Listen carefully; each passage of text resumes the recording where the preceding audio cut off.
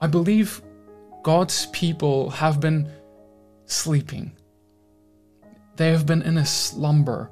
And it's not that they are not trying their best to be righteous. It's not that they don't hate what is evil, but they have been sleeping even whilst doing so.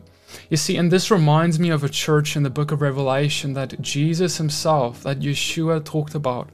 He talked about this church that he says in Revelation 2 verse 4, verse 2, you cannot bear with those who are evil, but have tested those who call themselves apostles and are not, and found them to be false. So he's talking about a people who has discernment, but yet he says this, I know you are enduring patiently and bearing up for my name's sake, and you have not grown weary. But I have this against you, you have abandoned the love you had at first. Remember therefore from where you have fallen, repent and do the works you did at first. If not, I will come to you and remove your lampstand from its place unless you repent. Remember from where you have fallen, he says. He says, look back to your past. Look back to when you first came to Christ. Look back to the fiery passion within you. Look back to the love you had for God. Look back to the love you had to see people come and meet Him just the way you did. You had a simple, pure love that was not, you did not know a lot.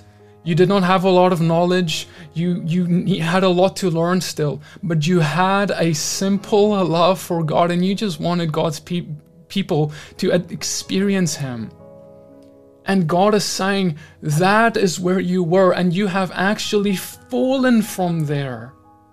You see, we think, oh, we grow in knowledge, we learn more new things. You know, we've done so many Bible studies since way back when we became a believer, so we feel like we've matured. But God says, for many of us, it's actually that we have fallen from where we were. We have lost ground with the enemy because we have allowed him to pacify us from where we were. We were on fire. Even though we didn't have it all figured out, we were on fire. But then the enemy came and he pacified us into this place where, yeah, we have a lot of knowledge, and I love knowledge. Knowledge is powerful. But knowledge puffs up, and pride becomes so incompatible with the Spirit of God. And so, brothers and sisters, my question to you today is, if tonight was your night, if tonight was the night that was your last, the night that you would pass away in your sleep, and God forbid, but that's the reality. Millions of people will be dying tonight around the world.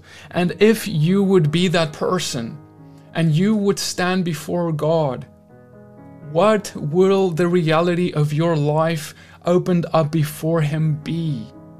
Will you feel regret?